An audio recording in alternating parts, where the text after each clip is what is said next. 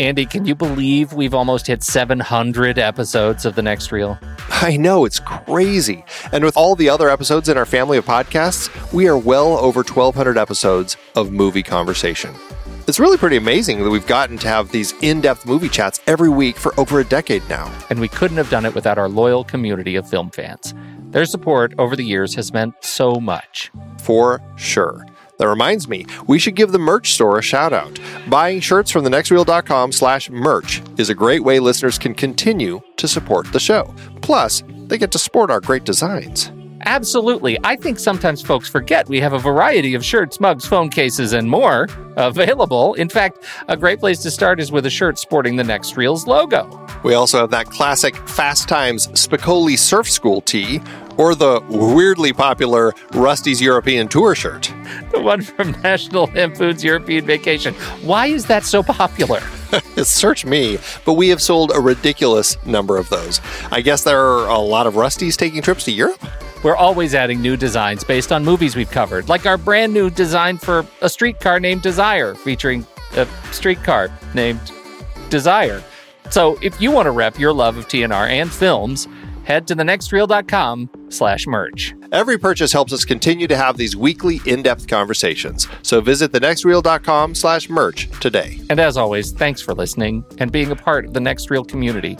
We've got lots more great movie chats coming your way. It is hard to believe that we have been having in-depth weekly conversations about movies since 2011. So many great movies, so many great conversations. But it's a lot of work.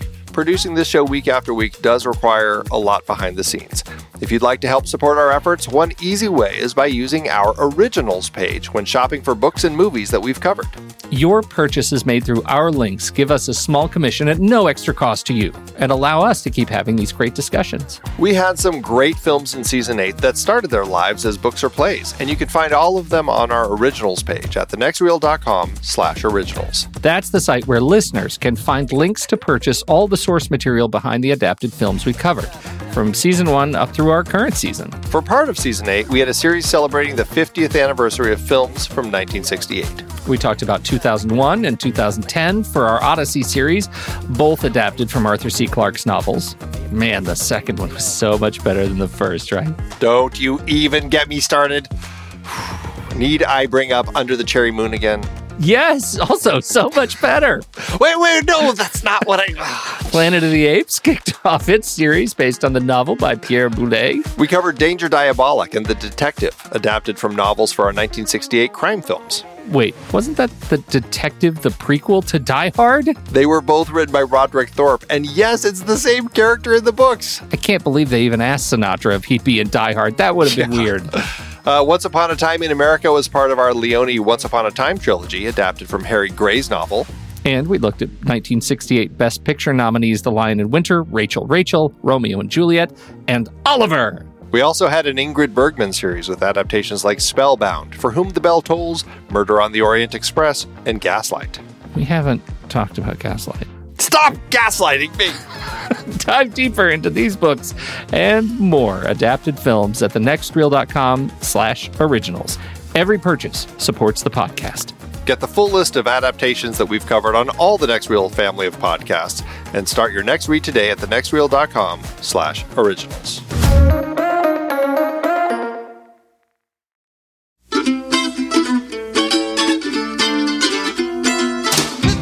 This is The Next Reel, everybody. I'm Pete Wright, and that there is Andy Nelson. Hey. And we spoil movies. Tonight on the show, we're heading back to Moscow, everybody. Drago's throwing a party in Creed 2.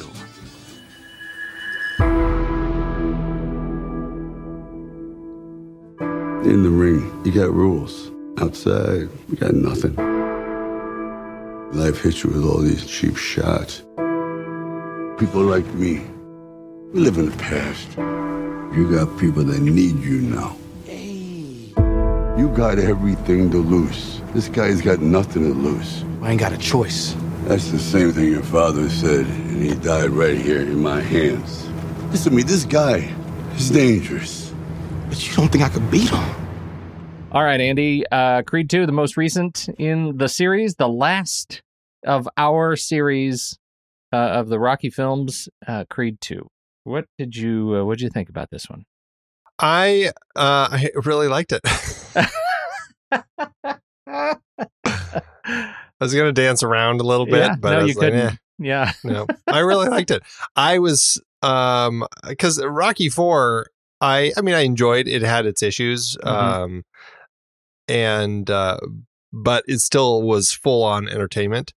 And I thought they did a great job of bringing stuff back from Rocky 4.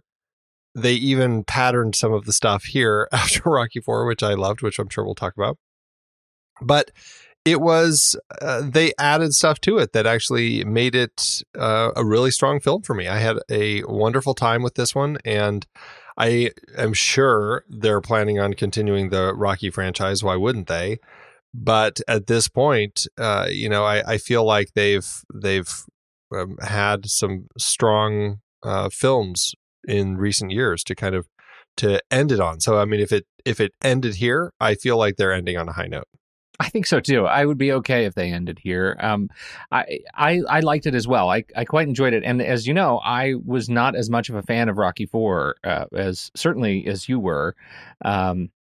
And this time around, I found it not as enjoyable of an experience. And I think this movie sort of revisits a lot of what was, presumably fun in my memory of Rocky IV, and actually enlivens it and makes it it makes it exciting again. And so I really enjoyed it. I feel like I'm holding this movie a little bit at arm's length, and I don't quite know why yet. Part of it, I think, comes from the fact that so much of this movie feels like it's in a microwave. The pacing individually, scene to scene, feels pretty good. But when I look at the movie as a whole, it feels like there are two movies jammed in here, right? One is the build toward the middle build, right? Which is the first loss and to Drago. And then we build up again to the final rematch, which is, Rocky 1 and 2. So I finished watching the movie again, and I'm left thinking, wondering, is this the movie that they really needed to make? Like, this movie is so heavily fan service in many ways, right? They're using straight up narrative elements from so many of the movies that have come before it. And if you get past the fact that that's happening, if you don't find that distasteful, I think this is a really fun experience. If you find that at all distasteful and unoriginal, then this movie I think could get old pretty quickly. It sounds like you obviously had a good time with it, and I think I did too, but I just don't want that to go unsaid, that this movie feels like a heavy-duty retread in some areas that I think I would have loved to have seen Creed go off into a new story. I can see your point, but I think it's and it makes sense, but at the same time, this is I don't know, for me, it's a foundational element of who Donnie is. The fact that his father is Apollo Creed, he is very much in his father's shadow, and this whole idea of fathers and sons, and this story that was really kind of about coming to terms with who his father was, and by facing essentially the essence of the person who killed his father in the ring, I thought was a fantastic next step. I really think that they made for me, a great choice in moving in this direction. And I was very happy with the way that it played out because of that. And I think that the father and son elements with Donnie and Apollo, with Donnie and Rocky, with Ivan and Victor, all of that really cemented this film as in a place that gave it so much strength that I really wasn't expecting. So for me, I think this was a huge win all the way around. Yeah, and in some respects, I mean, I agree with you on all those points, and it actually, I'm relieved to hear you say all that. That actually gives me it gives me a little bit of freedom to be more enthusiastic about it, because I think I'm enthusiastic, but then I think, wait, really? To hear Dolph Lundgren talk about it, he talks about as getting a text from a set of texts from Sylvester Stallone saying, "Hey, we've got this idea. Would you ever be interested in playing Ivan again?" And then the next line is just "sins of our fathers."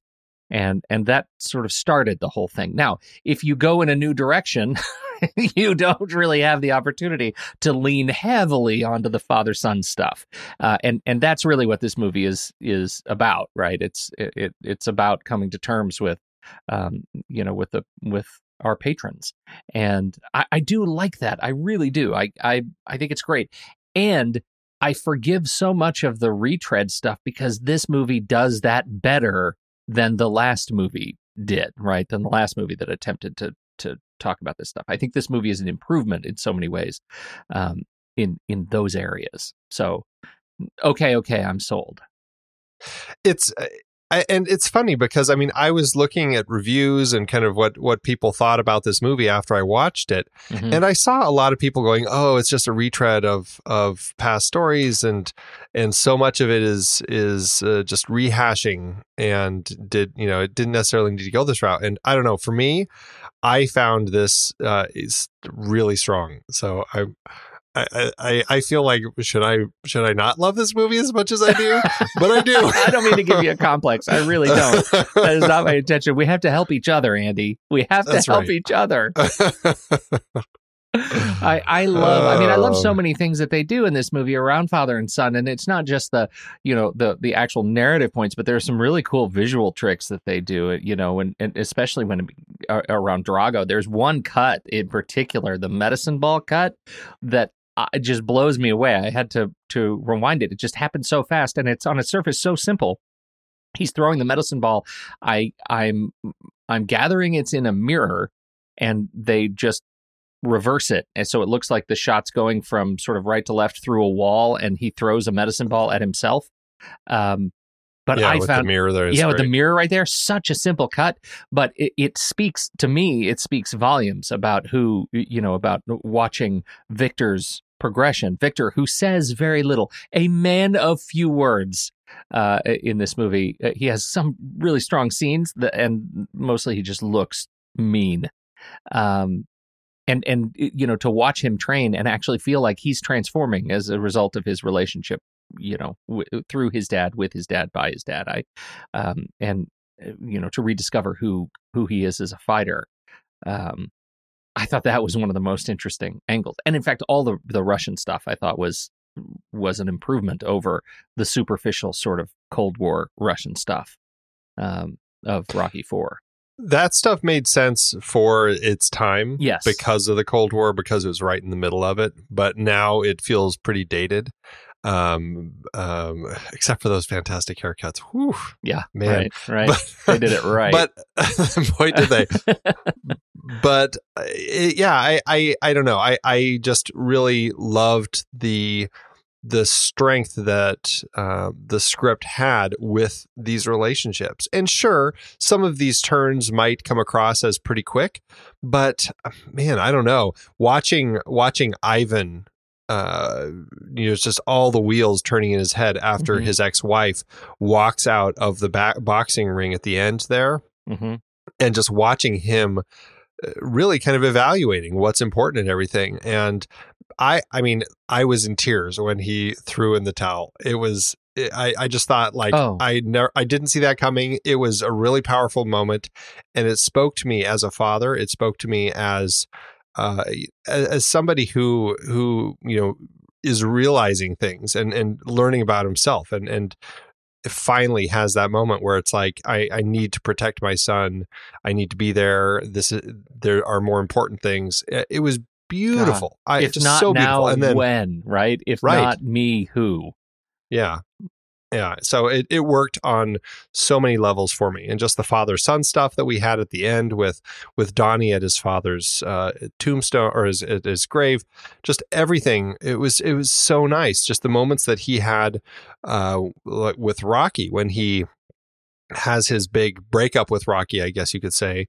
And when he's after the first match with Victor, and he's just a mess in the hospital bed, and even going into the just kind of the repairing of that relationship as Marianne brings Rocky back into their lives, and just seeing them kind of find their place to heal. This was so strong. I was so impressed with the script, and I was really happily surprised to see that Stallone was back as one of the writers on it, and that along with Jewel Taylor. And I guess that to me said, this is what I was saying about some of those other films. If Stallone, who I think has such a great sense of these characters, brings another writer on, and granted the story was also different people came on to do the story, Sasha Penn and Chio Hodari Coker. But with those other voices helping craft the script, I think that is what Stallone needed in some of those past films. Like Rocky V had good stuff in it, but it was a mess because I just don't think that he had a sense of the story. Here, he had other minds that helped craft a story that made for a really strong tale about these people. Yeah, I agree. I think these other voices give us, I think, have brought to us a much more of a sort of human sense of relationships, and all of the relationships. And I mean, even the relationships around the boxing and the business. I found Russell Hornsby's Buddy Marcel a dramatically more compelling promoter. And a much more human promoter than any of the promoters that we've seen prior. It was, and maybe it's just a cultural change. Maybe it's just a mark of where we are in the 2000 teens that his character has changed. But I found him much more grounded and relatable, and that made the whole boxing part, the whole boxing business mechanic, relatable too. What about the relationship between Adonis and Bianca? Did you find Bianca as compelling a character in this film as you did in the first Creed? Another thing that they did right is deliver their female characters so they weren't just these side characters that fit in just enough to kind of make things happen and then just basically get sidelined. These characters, both of them actually, I thought that Phylicia Rashad and Tessa Thompson both had a nice presence of place throughout the script, and it actually worked with the relationships. It worked with developing these characters. And yes, it largely is father-son stories, but I think very much so it's family stories, and getting a real sense of the relationship growing between Donnie and Bianca, the fear of a baby that might have hearing problems, which it does, and seeing how that resolves, the relationship with Marianne and how that kind of grows as a the family dynamic with Donnie, Bianca, and her, but also with Donnie and Marianne in relation to Apollo and the memories of Apollo, and also Marianne and Rocky, and how that kind of helps bring Donnie back. All of it worked. I think that those two women they're so strongly written, and they give some great moments throughout the script that actually really helps. Now, I don't know if it passes the whatever that test is, the Bechdel test, but it's okay, I think, because for me, they were really strong characters that I felt compelled by the entire time, and I never felt like they just got sidelined because this story is about Donnie. Yeah, again, I feel like it was great to watch Bianca's character continue to develop. The hearing loss becomes an issue with the mother and child. It's still an issue with her. She's adjusting to hearing aids and using the hearing aids interestingly, like she's constantly turning them on and off. Depending on where she is, putting them in, taking them out. I thought that was great. I loved the proposal as it relates to her and her hearing loss, right? That she doesn't have the hearing aids in as he's proposing. I thought that was it on one hand, it's kind of a cheeky meet cute sort of an element, but on the other, they really made it pay off, right? What'd you miss? Well, nothing you don't know already. I thought that was just a delightful exchange, and it also gave us an opportunity to recreate one of my favorite moments from the first Creed, when they're having that conversation with each of them on opposite sides of the door. Yes. And we get that again with that proposal when she sees what he's doing and slams the door. And then they have a conversation on both sides before she opens the door again. It was nice. I liked that. It provided an opportunity to bring that back. Absolutely. Yeah, she was delightful. I back to something you said, this is just as much a movie about family. Yeah, I really agree with that. And I think that's sort of the secondary sort of level of this film, insofar as it exists to explore these father-son relationships. Phylicia Rashad is such a strong maternal figure that we certainly can't ignore, like, her relationship with Adonis as a defining relationship in the film that propels his actions, as well, like him seeking her approval and her faith. And that last exchange that we get at the end of the final bout, when she is just standing so stoic and mouths those words of like love to him, that's just crushingly powerful mother-son stuff. Yeah. It was beautifully done. I thought Stephen Capel Jr., who directed it, just had a good handle on those little moments, those small details that pop up that I feel like they're in the previous films, but they just feel a little different. And just the way that Capel handled them here, I thought was just smooth and allowed for the honesty, but it didn't slow down the pace. I really appreciated the way that it unfolded. When Bianca takes the big sip of wine and spits it back in to the glass, it is so adorable. Oh my God. So funny. Oh, yeah. That's good. It's my very favorite. Something else that I thought was actually interesting, not necessarily about characters, but just story structure. I thought it was really interesting that this film essentially kind of starts with the big fight that very well could have been, to your point earlier about doing a different story, kind of taking us in a different direction. It could have been the big fight at the end of a different version of the second film, right? We start with him fighting Stuntman to become the world champ. And Stuntman was who he fought in the first Creed film and lost to, just kind of, when he was angry and just trying to make a point and he wanted to get Little Duke to train him. And he loses his car and basically it's back on the line. But that's how the film starts. And knowing where Rocky 2 went, I was like, it would have made almost more sense for Creed 2 to follow, if it really was kind of following that same path, to have him battling Stuntman, and to have that kind of be the end of the second film.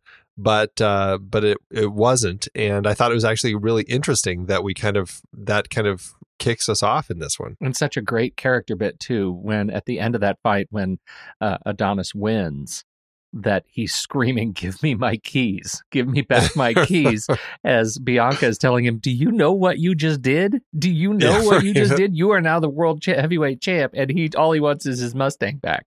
I thought that was just perfect way to reintroduce us to this character of Creed. That was good. How do you feel about the montages? It's not as egregious as Rocky IV, but I do like that they give us at least two nice training montages before each of the bouts, which I thought worked in context of doing some retreads from Rocky IV. We've got training montages. We've got the beard. He does training out in the boonies, this time the desert. Obviously, there's kind of the loss that a character has to Drago before the win. And then, of course, we get the big stagey entrance to that first battle, all of which are kind of nice retreads that we get that worked in context of this film and the way that it was being told. I thought the training montages were nice. And actually, when we have that final training montage out in the desert and the music's pumping and Gonna Fly Now kind of starts kicking in, and we just see Donnie. He gets up off the ground and he's just pushing and pushing. It was very inspiring. I totally ate it up. Me too. I was into it. The only thing that I thought was a little, this is so, maybe it's a weird thing on me, that I am taken out of the movie when Rocky's in the car driving and Adonis is running through the desert behind him and passes out. And Rocky just turns around and says, "Get up, kid. Get up, kid." Like, Adonis is dehydrated and passed out in the desert, and then he gets up. I found that was the least believable thing in the movie for me. Yeah, that might have been a little much, but he was probably the most danger at any point in the movie there as he's passed out in the desert. What's worse, that or Rocky helping a guy whose horse and carriage are stuck in a snowbank? I already took that movie off the table, Andy. That was ludicrous. Anyhow, I thought that was amusing. You talk about stagey entrances. You're right. The stagey entrance the first time around is it's stagey. It's world champ stagey. The stagey entrance on the final bout is beautiful and also very stagey. It actually starts with Bianca singing live, which I thought was an incredibly nice touch from the perspective of theatrics. I don't know how. I mean, I know it shows how sort of what a dominating performer she is, that she's able to silence that arena as she performs under those laser lights. I thought that was just gorgeous. I wasn't sure it sold the modesty factor that I thought he might have been going for in this final bout. Yeah, he hadn't really learned any lesson on that front. No, he's learned nothing. certainly true. But what I did like about that, and I guess this is why I end up forgiving it, is because it ties him to his wife. It allows for a very direct connection with a spouse to be a part of the boxing match that you don't normally get. Yeah. And so to that end, I was like, that was actually a really nice touch. And yes, I liked beautiful. That she kind of came in to kind of perform for her husband. Yeah, I absolutely agree. Or I guess not quite husband. Well, I don't know. We never really know if they've gotten married at any point. We know time's passed, and we know they've had a baby over the course of the movie. And a lot of time has passed because he goes through his whole depression. Yeah, right. A lot of time has passed. Yeah. I'm assuming that at some point they got married and we just never saw it. And I forgot to ever look on their fingers for rings. Scrubbing right now, and I'm not seeing it. And yep, she has a ring on her finger. Okay, confirmed, Andy. She's married. So at least by the very end of the film, they're married. Yep. One person we haven't really talked about much at this point yet is Stallone. And I mean, he had definitely, I would say, hands down, the performance he delivers in the first Creed film is the stronger performance between the two. It was just an amazing performance that he delivered in that film. It required more of him, I think. Well, it did. This one, though, I still feel he gives, and that's something that I've grown to really appreciate with Sylvester Stallone that I didn't really know was there, is how much heart this guy has and what he does with these characters that he's grown with and loved for decades now. And every time he's having conversations that are very kind of close to the heart, I find it so strong and touching, and I just really feel connected to him. And it's just I'm really I think if anything that I've taken away from watching all these Rocky films, that's it, is just how strong he is as an actor who can really deliver on that heart front that I wasn't expecting.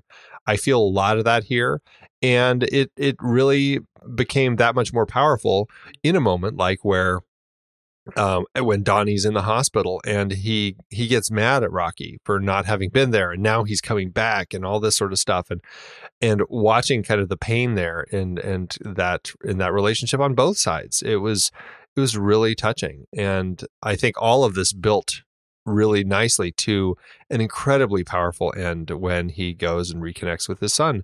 And I loved that Milo returns Ventimiglia as his son. I mean, just what a powerful way to kind of end that thread in this story. Did you was there anticipation for you when he knocked on that door?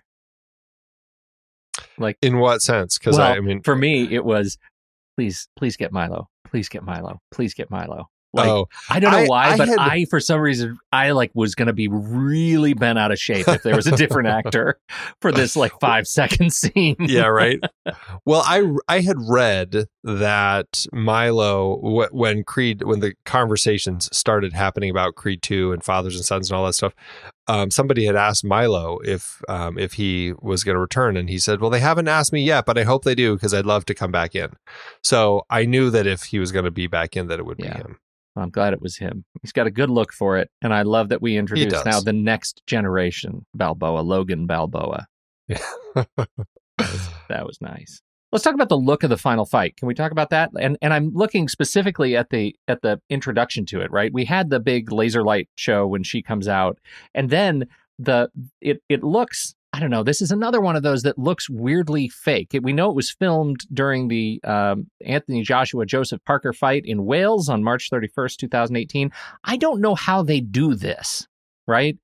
When they shoot, do they just shoot like plates of the auditorium? I mean, they're going to need more time than they can shoot during the middle of another bout to shoot this kind of stuff. You know how this works? No, I didn't read that. So I'm curious now. Yeah, I'm guessing. Also curious. I'm guessing what it was plates. They probably, if anything, because I'm assuming it was just crowd shots that you're talking about. Yeah, they already have the ring set up so they can float the camera around. They can get into it, and then they do the rest of their stuff in like a modified auditorium with a smaller audience. Yeah, right. They probably then, I'm guessing that they probably just had cameras positioned. I don't know. I wonder if they had permission to I don't know, to kind of just set up cameras during the match that just kind of ran during the match so that they could kind of capture some of that footage and then they could kind of use it as the backgrounds. Yeah, like you're saying. I don't know. It's very interesting. They could have had some on wires, perhaps. Yeah, maybe. Just fly the cameras around. Lighting, the audience lighting, I find super distracting. They fly those spotlights around, but I don't like public events like this, so I would find it annoying in real life.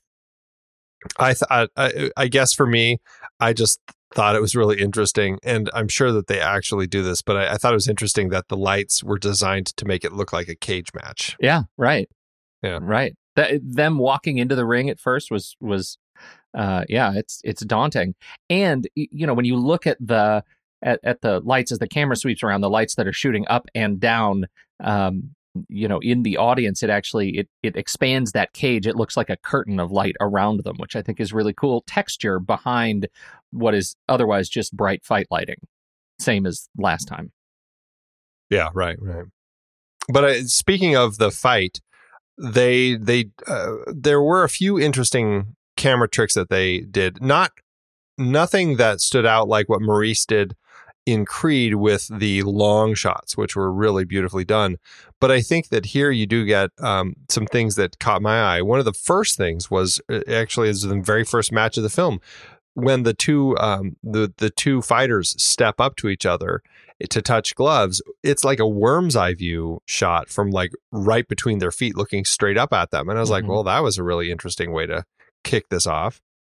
And then during the fight, when we're in that final fight, we've got some incredibly slow motion shots of both Donnie's and Victor's faces as the other's glove is hitting it. And it was like super slow motion just to kind of emphasize the real kind of what they're taking when they get hit like that. Yeah, it's interesting. It's fantastic. We don't have any, as far as I know, we don't have any of the behind the scenes footage that I can find of anybody taking an actual fight, of Michael B. Jordan taking a hit from Florian Munteau. I didn't find any of that. I would have loved to have seen it because Munteau is a monster. Yeah. Yes, he is. They all talk about that too, about how big this guy is. I mean, he's just a tower of muscle. He really is. And when you look at him, a lot of people, even really strong people, their muscles, they like their arm muscles, it looks like they have an end, they'll go into a joint or to a bend or something that looks like they go into something. His don't. Like his forearm starts a long muscle that looks like it weaves throughout his entire body and you can't ever see where it ends. He is just massive.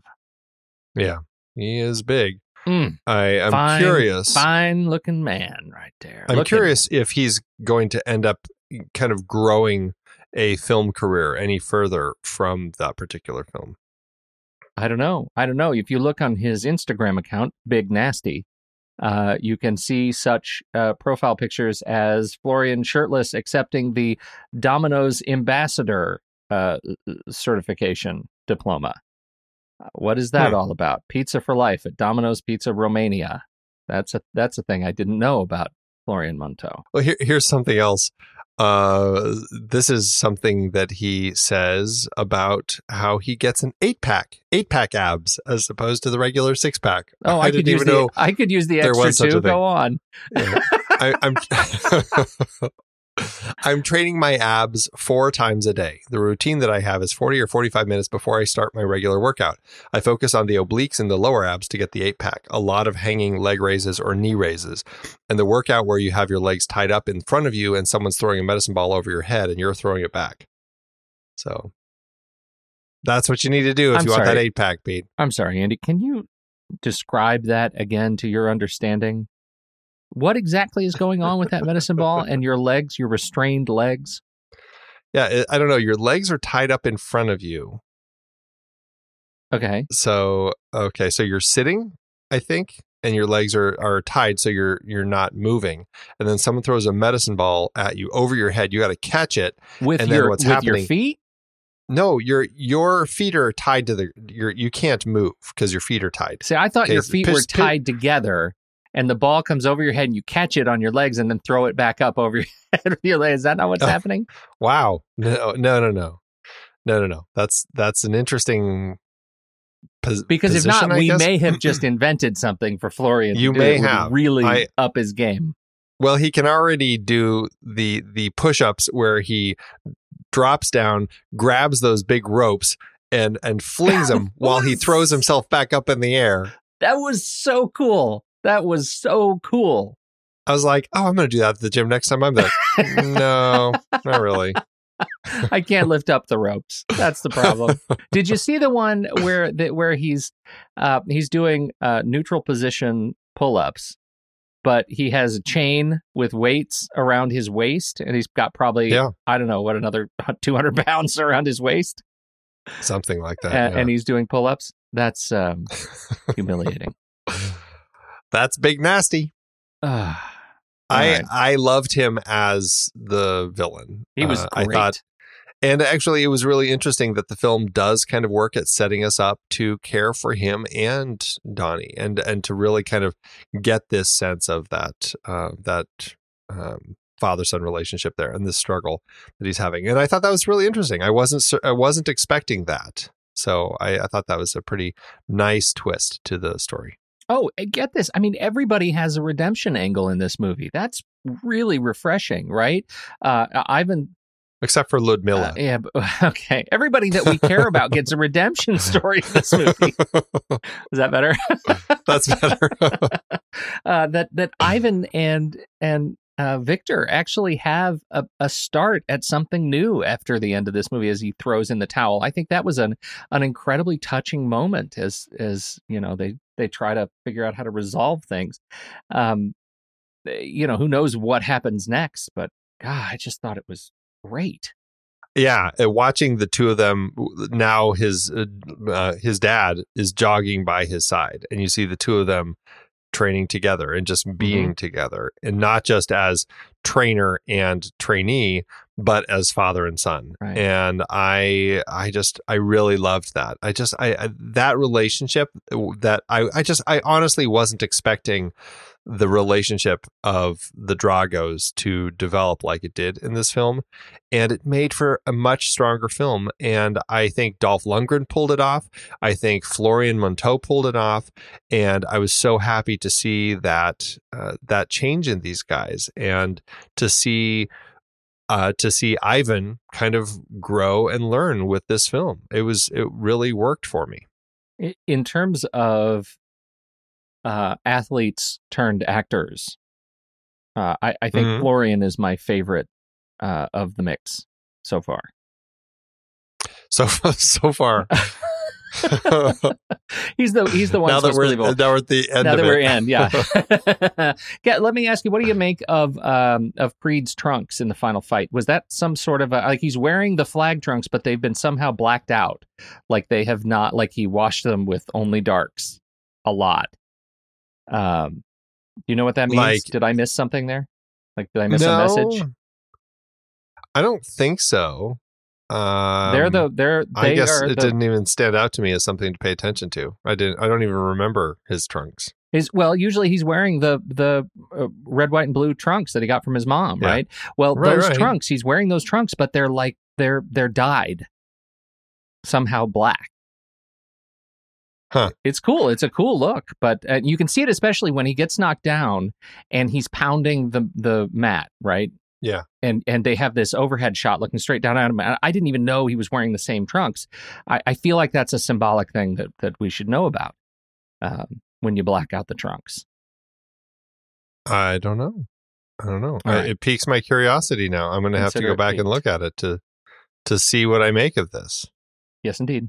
Consider it peak. Yeah. Speaking of color, Mhm. poor Russia. I mean, really, it's another movie where Russia's blue and kind of there's no color. You know that trope? I mean, until the very end, the final fight, it's vibrant and big and beautiful in HDR.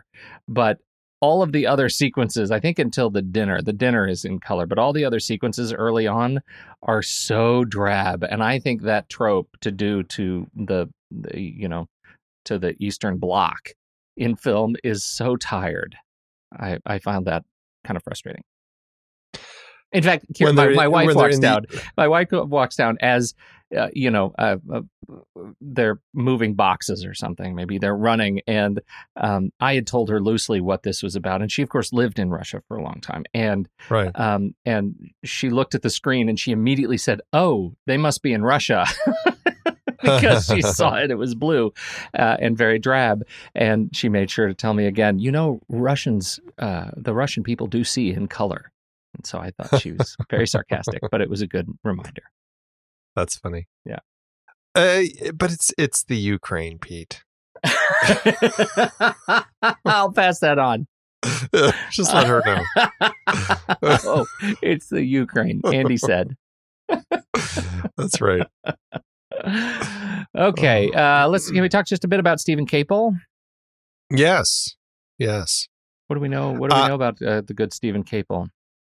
Stallone actually had this to say. He said, "I believe it's important for the director to also be a part of this generation like I was in mine, to make the story as relatable as possible. We are extremely lucky to have the talented young filmmaker Stephen Capel Jr. step up and accept the role of director. I'm confident that he and Michael B. Jordan will hit it out of the park." I think that Coogler couldn't return because he was tied up in Black Panther. And that's why actually the whole thing ended up kind of getting delayed anyway, because Michael B. Jordan was also tied up in Black Panther. But obviously the director has a little bit more before and after the production. And so Capel Jr. came on to direct this film. He is a filmmaker who, I think, what was it? He's been around largely since like 2013. His student film won like HBO's short film competition, and then he made a feature film a few years later that got a lot of buzz. It got him on different lists, like one of the like 30 under 30 and one of the 25 best breakthrough directors of 2016. He did that project for HBO about Emmett Till that was kind of the birth of the civil rights movement, and really kind of just kind of stepped into the limelight very quickly, not having done a lot. But I think that he really, I don't know, I felt that he was a director who had a very assured hand with the story he was telling and the characters that he was working with. I was really impressed. I didn't see a lot of the touches like Ryan Coogler had with some of the cinematography, but I still felt that Capel brought this story together and cared for these characters and made it all work. There were some. I didn't get a lot of the long follow shots that I absolutely fell in love with in the last movie.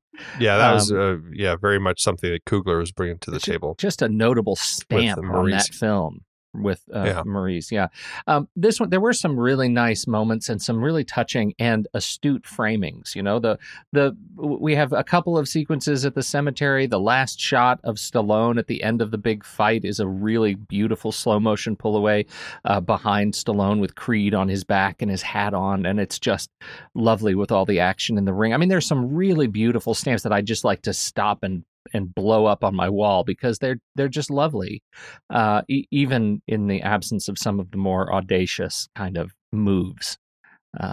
This was an able and I think loving and honorable contribution to these characters, especially since you never know. People always come out of retirement, but as we've talked about on our Saturday matinee list this past week. But Stallone did say, he's retiring the character Rocky, and he's taking a break from it.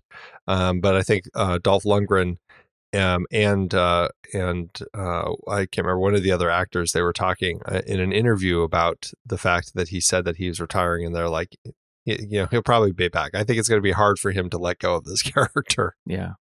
Well, and this is these are the perils of researching these films kind of 1 week at a time. We didn't run across that in that research after Creed, because back during Creed, he was still saying, hey, I really think I love exploring who this character is. And then we have this wonderful, and I had not seen this when it first got posted across social media, but somebody posted from the wrap party of last day of shooting on this movie.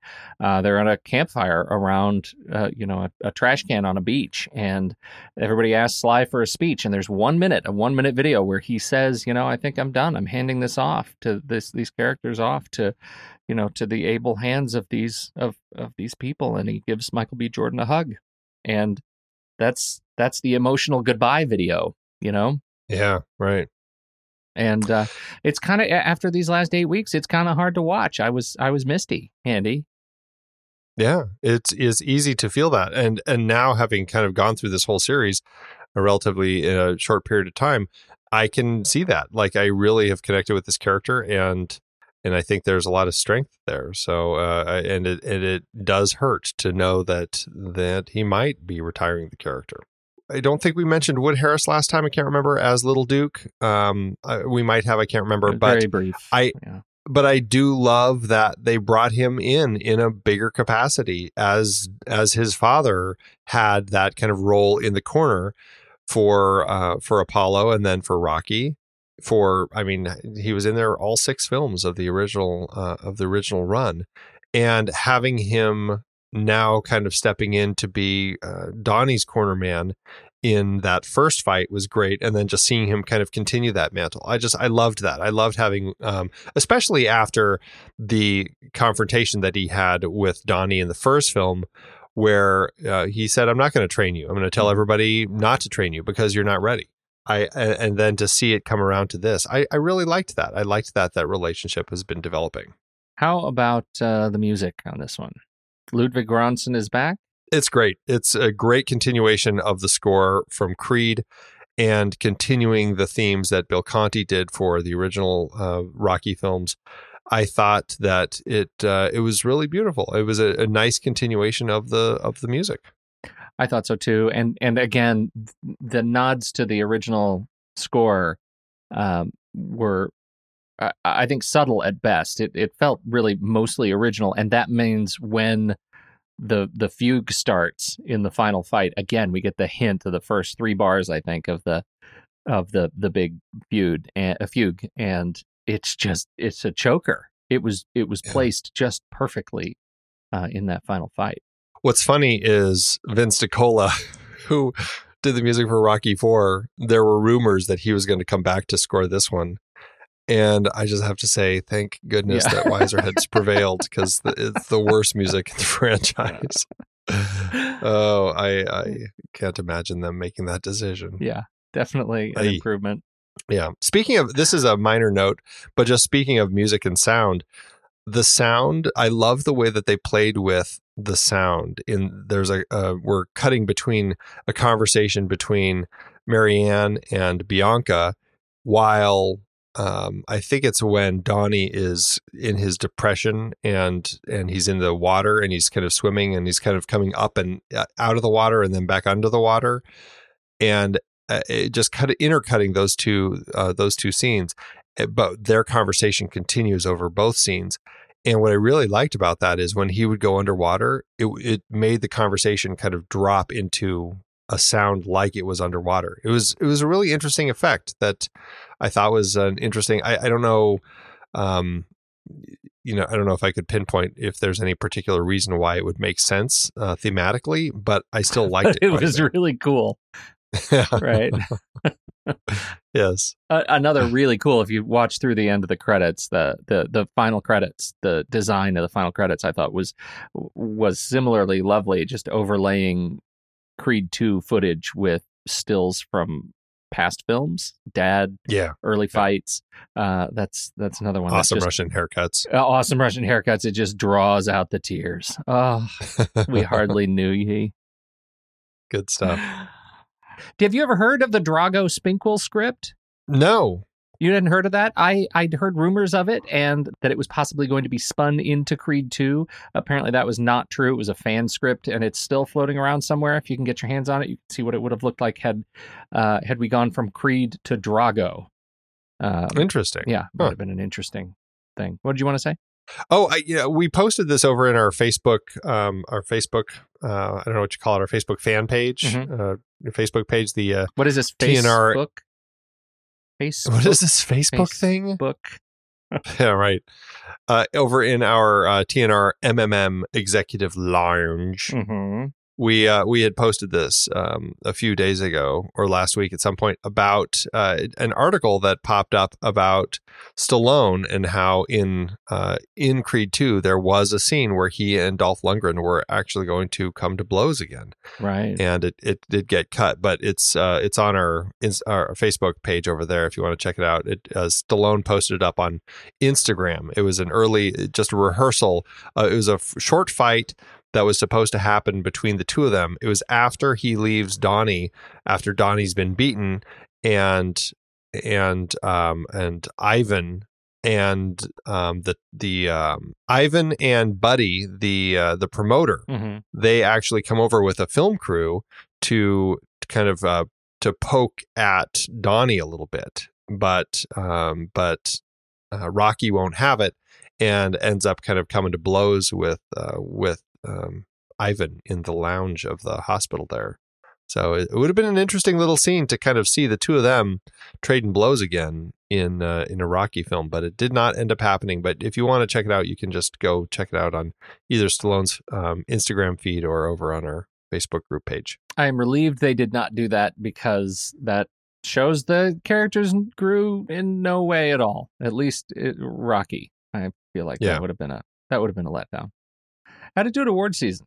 It was not a big award film. I think a lot of people are feeling, this is kind of hitting that whole sequelitis thing. It only had one win with 4 other nominations. The win was at the Santa Barbara International Film Festival. Michael B. Jordan won for this and Black Panther. They said it's thrilling to honor Michael B. Jordan this year for the emboldened way he's shown us what it means to be a movie star for the 21st century, mixing sensitivity with swagger, choosing important material that remains full of integrity, yet become world phenomenon, and forging a cinematic partnership with visionary director Ryan Coogler. I thought that was a really nice thing to say. Really nice. We should be so lucky. Exactly. The other nominations at the Black Reel Awards, Michael B. Jordan again was nominated for Best Actor, but he lost to his Black Panther partner, Chadwick Boseman, and Ludwig Göransson was nominated for Best Score, but lost to Nicholas Britell for If Beale Street Could Talk. And then the other ones were for Tessa Thompson, was nominated at the Central Ohio Film Critics Association and the North Texas Film Critics Association, but didn't win those ones. I'm a little bit worried about asking you about the numbers because I enjoyed this movie and I feel like I'm going to get my feelings hurt. Don't worry, Pete. It still did a good job at the box office. Capel got a cool $50 million to make this 8th entry in the Rocky franchise, getting about a $10 million bump from what Coogler had for Creed. The studio again targeted the Thanksgiving holiday, releasing the movie November 21st, 2018, opposite Ralph Breaks the Internet and Robin Hood. But it couldn't get past the animated film opposite which it opened, landing in the number 2 spot. It still did exceptionally well for itself, as everyone wanted to see the fight with the Ruskies again. The movie went on to earn $115.7 million domestically and $97 million internationally, for a grand total of $212.7 million, landing with an adjusted profit per finish minute of just under $1.3 million. Now, if we step back and look at all the films in the franchise that we've talked about, the first one is still the biggest earner, with that incredible profit-to-cost ratio of 225%, which is, I think, speaks to the independent nature, really, of that first one. Right. After that, the ranking of most profitable films in the franchise goes 2, 3, 4, 6, 7, 8, 5. Way down at the bottom. Wow. If you look just at the straight-up box office gross, number 4 is at the top, 5 is on the bottom. And if you adjust the box office gross, number 1 is back on top, and weirdly, number 7 ends up on the bottom. I would not have expected that at all. Yeah, I don't either. It's strange that it would drop down there, but why did. Why is that? I think it's a more recent movie, so it's there's not as much change in its dollar. Oh, the adjust, of course, when it's you're today's adjusting dollars, right? Yeah, right. Okay, yeah. Okay, all right. Well, Andy, we did it.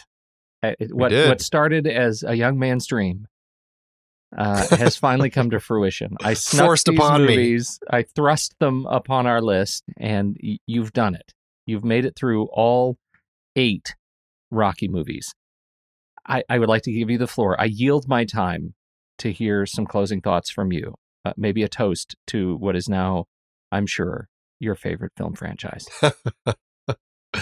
I was actually, it's funny that you say that. I was actually looking at different franchises and which ones I rank the highest. This one is not at the top, but it is really high up there. I was really pleasantly surprised with this. I don't know why largely I avoided this franchise. I think it's just because boxing has never been my favorite thing to watch. But as I watched all these movies, I'm like, this boxing thing, it's something really appealing. It really draws me in. I don't know what this is saying about me and my future sports watching. Who knows? But I just have to tip my hat to Stallone and these characters he's created, and the way that he's kept them honest through the franchise, even when it's had some ups and downs with some of the issues and introducing the crazy robot and things like that. I think largely it's just a franchise that has a lot of heart. And I think Stallone even said as much. He said this franchise is really not so much for boxing fans, but it's for people who are maybe don't feel like they have they feel like they might be less than, and they're trying to achieve something greater than them. And it's about the trying to persevere and everything. And I think that's why it rings so true and affects people as much as it does. And it's like the most successful sports franchise in history. It's amazing. And I'm really impressed with this franchise, and I'm glad that now I've seen them all and I can see why it's a franchise that excuse me. Mm-hmm. I can see now why it is a franchise that so many people love, and it certainly is one that I would find myself happily returning to. Oh. Even the lesser films, I would happily watch them again. They're all very watchable. It has been an exhilarating watch. I mean, 1 through 8, even the dip in the middle, I still get joy out of, again, because I too love these characters. But to watch it climb from there to this point with Creed and Creed 2, that still delivers such joy and such excitement in the ring, and such a beautiful look at human relationships and human frailty through something that is so brutish and violent. I find enormously compelling. I really enjoy these movies. I've loved this the last 2 months of digging into these with you, and I'm excited to rank this final one. I am too. Let's do it. Head over to flickchart.com/thenextreel. You'll see all the movies that we have ranked. We have pitted against one another on our list there. If you slide over in your show notes and you tap Flickchart, it'll take you straight to this movie where you can add it to your list and see how it stacks up against ours. Fitting start. Creed 2 or Rocky 3? Oh, Creed 2. Creed 2. Creed 2 or Rocky Balboa? What are the odds? This is the tough one for me because I think I'm Rocky Balboa. I really enjoyed Rocky Balboa a lot, but I don't know. I may be able to be swayed. Well, I'm Creed 2. You are? Yeah. I was very pleasantly surprised. But Rocky Balboa, I think, is also a great pick. But I'm Creed 2. All right. I'm going to give you Creed 2. This changes things for me. What is going on here? Creed 2 or Creed? Like, it's... Are we sure you're not just ranking the list? What is going on? Oh, I guess we'll find out after this one. Right. I am Creed. I am Creed. Creed 2 or The Good, the Bad, and the Ugly? Well, The Good, Bad, and the Ugly for me. Yeah, Good, Bad, and the Ugly. Creed 2 or The Thing? Definitely The Thing. Yes, The Thing. Creed 2 or Zodiac? I will say Zodiac. I think I'll go Creed 2. Let's see what happens. Interesting. Well, let's duke it out then. All right. One, two, three. Paper. Rock. Wow. Oh, Creed 2 or Zero Dark 30? I'm going to say Creed 2. Yeah, I think so too. I'm guilty. I'm a little guilty about it. Is that weird? I'm guilty about it.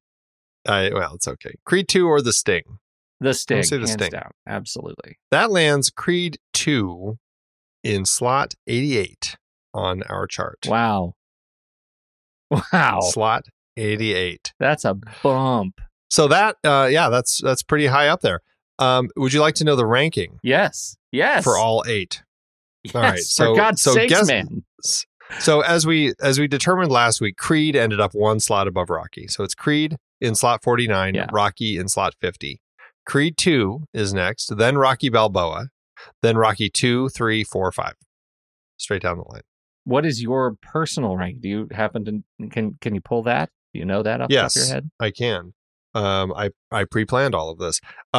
It landed at 257 out of 4105, which is a 94% for me. Like, I really, really love this movie. For me, Creed is at the top, followed by Creed 2, then Rocky Balboa, then the first Rocky, and then 2, 4, 3, 5. What? Yeah. Really? Yeah. Wow. Okay. Well, right now, things are all in flux because now I have to go back in and I have to re-rank Creed 2. But I think the way it's going to shake out is Rocky, Creed, Rocky 2, Creed 2, which is appropriate. That feels appropriate to me. It honors the firsts. And from there, it goes to Rocky Balboa, Rocky 3, Rocky 5, Rocky 4. I think that's where it ends up. Yeah. I know. Okay. But, all of them are, to me, they're all of a piece. With the exception of Rocky 4, they could all be the same thing. And that I have a feeling Rocky 4 will grow on me. You think it's going to grow on you? It's so silly, but there's like, you get to the end of that fight, I'm like, it was a good fight. I really enjoyed it. So I have a feeling that even Rocky 4, I will find more love for. I'm totally fine with you finding more. That's fine. You can have that. I just think that you should remember that it's the whole movie that you have to think about. Well, maybe I'm not. Rank these maybe things. I'm forgetting a lot of parts. It sounds like it. Sounds a lot like that. So what do you do with this for letterbox.com/thenextreel? How many stars do you give this? I have a hard time giving this anything except a 4.5, which is where I have Rocky and Creed. 4.5 and a heart. Yeah, me too. I'm going to do Wow, the same look thing. at that. 4.5 in a heart. I really enjoyed this movie, and I feel sort of vindicated on this movie because I went into it with questions about my own feelings. I needed a little peer pressure to push me over the edge on this one, but I really enjoyed it. I had a really wonderful time. I haven't seen this as many times as the other movies, obviously, and I think now I've sat through it 3 times, and I still enjoy it probably a little more every time. Yeah, there's a lot of good stuff happening Yeah. here. So I'm excited by it, and I look forward to seeing if they continue this, and if so, how. Yeah. Maybe it'll be Clubber Lang Jr. Well, in right. How this gets to I think the biggest question of the night for the first time in 8 weeks. Where do we possibly go from here? Ah, yes. We are going to be, we had it's interesting. I don't think we planned this, but last year we had Creed 2 and we also had A Star is Born. And both of these series that we're doing right now are ending with one of these films from last year. So right now we're going to be kicking off our A Star is Born series by looking first at A Star is Born from 1937. Then we're going to be looking at A Star is Born 1954. And then we're going to be looking at A Star is Born 1976. And we'll be ending with A Star is Born 2018. It's so weird, right? That's weird. Why is this story the one that gets 4 remakes over the decades? And what's interesting, and I don't think I even realized this, is that it really was from another film that actually even we probably should have included at the start of this. And if I have time, I'm certainly going to try to watch it. But there's another film called, what is it called? I want to say it's What Price? What Price Hollywood? Constance from Bennett. 1932. Yeah. I didn't even know this when we built this series, but this is kind of that same story. It was a precursor, I guess you could say, George Cukor's film What Price Hollywood, that kind of had the same story, and then William Wellman made his own version of it and made it as A Star is Born. So if I get a chance, I'm certainly going to check out What Price Hollywood just so we can include it in the conversation. Right. But regardless, it's an interesting tale about fame and age and diction and all sorts of things. And I'm curious to see all of these films, especially because I've only seen the most recent one. I'm excited about it. We've got 4.5 movies to talk about over the coming weeks. And what a weird story to get so much attention over so many decades. Yeah. Well, I think it speaks to the circles of fame within Hollywood. Yep. So. Well, if you want to hear more of us, but you can't wait until next week's show, check out our new show, The Marvel Movie Minute. We're talking about the films of the Marvel Cinematic Universe 1 minute at a time. We're starting with 2008's Iron Man. You can support that show and all of our shows over on thenextreel.com/Patreon. And you can also get access to our exclusive members-only weekend show, The Saturday Matinee. When the movie ends, our conversation begins.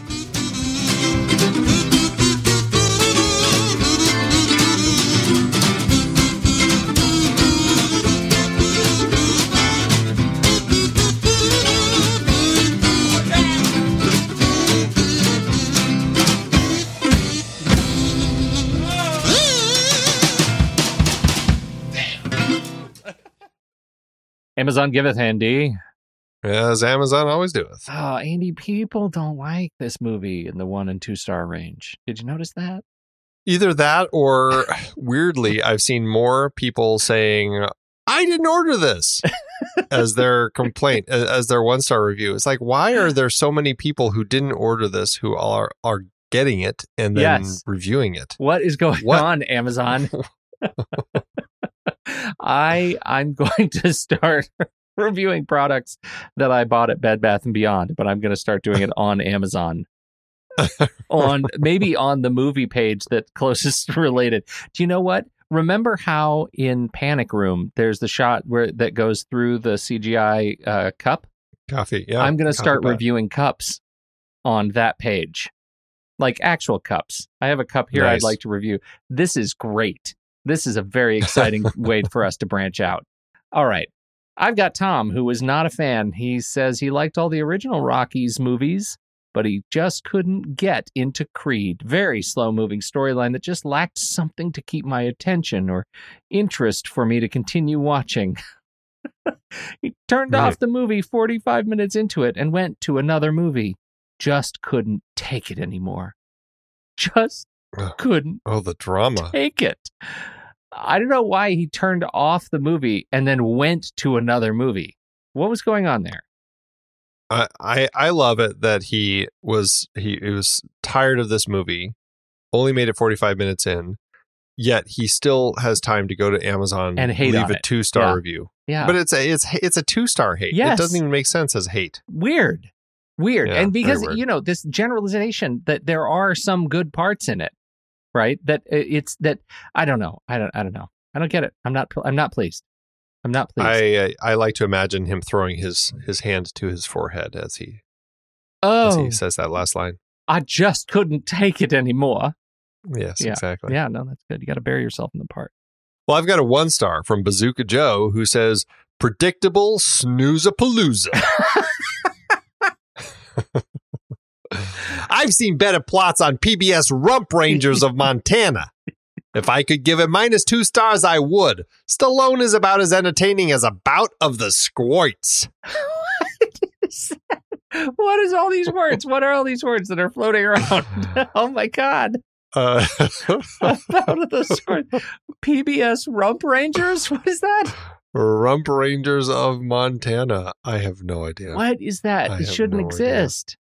Do you think did they read that before it was submitted or the show was made? What? Rump Rangers? Andy.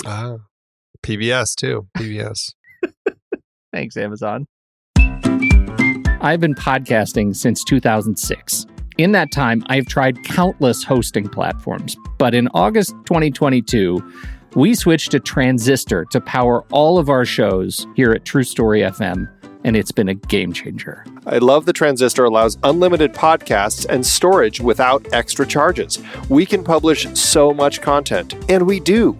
If you want to start up a podcast, do yourself a favor and host your show on Transistor. With their one-click publishing, you can get your new show onto all the major podcast directories effortlessly. And their website builder lets you quickly build custom sites for each show. The detailed analytics are invaluable too. You can access all kinds of listener data anytime. Oh, and the versatile players allow you to embed episodes anywhere to reach new listeners. Plus, the team behind Transistor is super responsive and keeps making the platform even better. After using countless hosting services over 15 plus years, Transistor has been, hands down, the best podcast partner for us. If you want a hosting platform to take all the worry out of getting your podcast out into the world, go to thenextreel.com/transistor and check it out. Support our show and support your own show by going to thenextreel.com/transistor. Start growing your podcast today.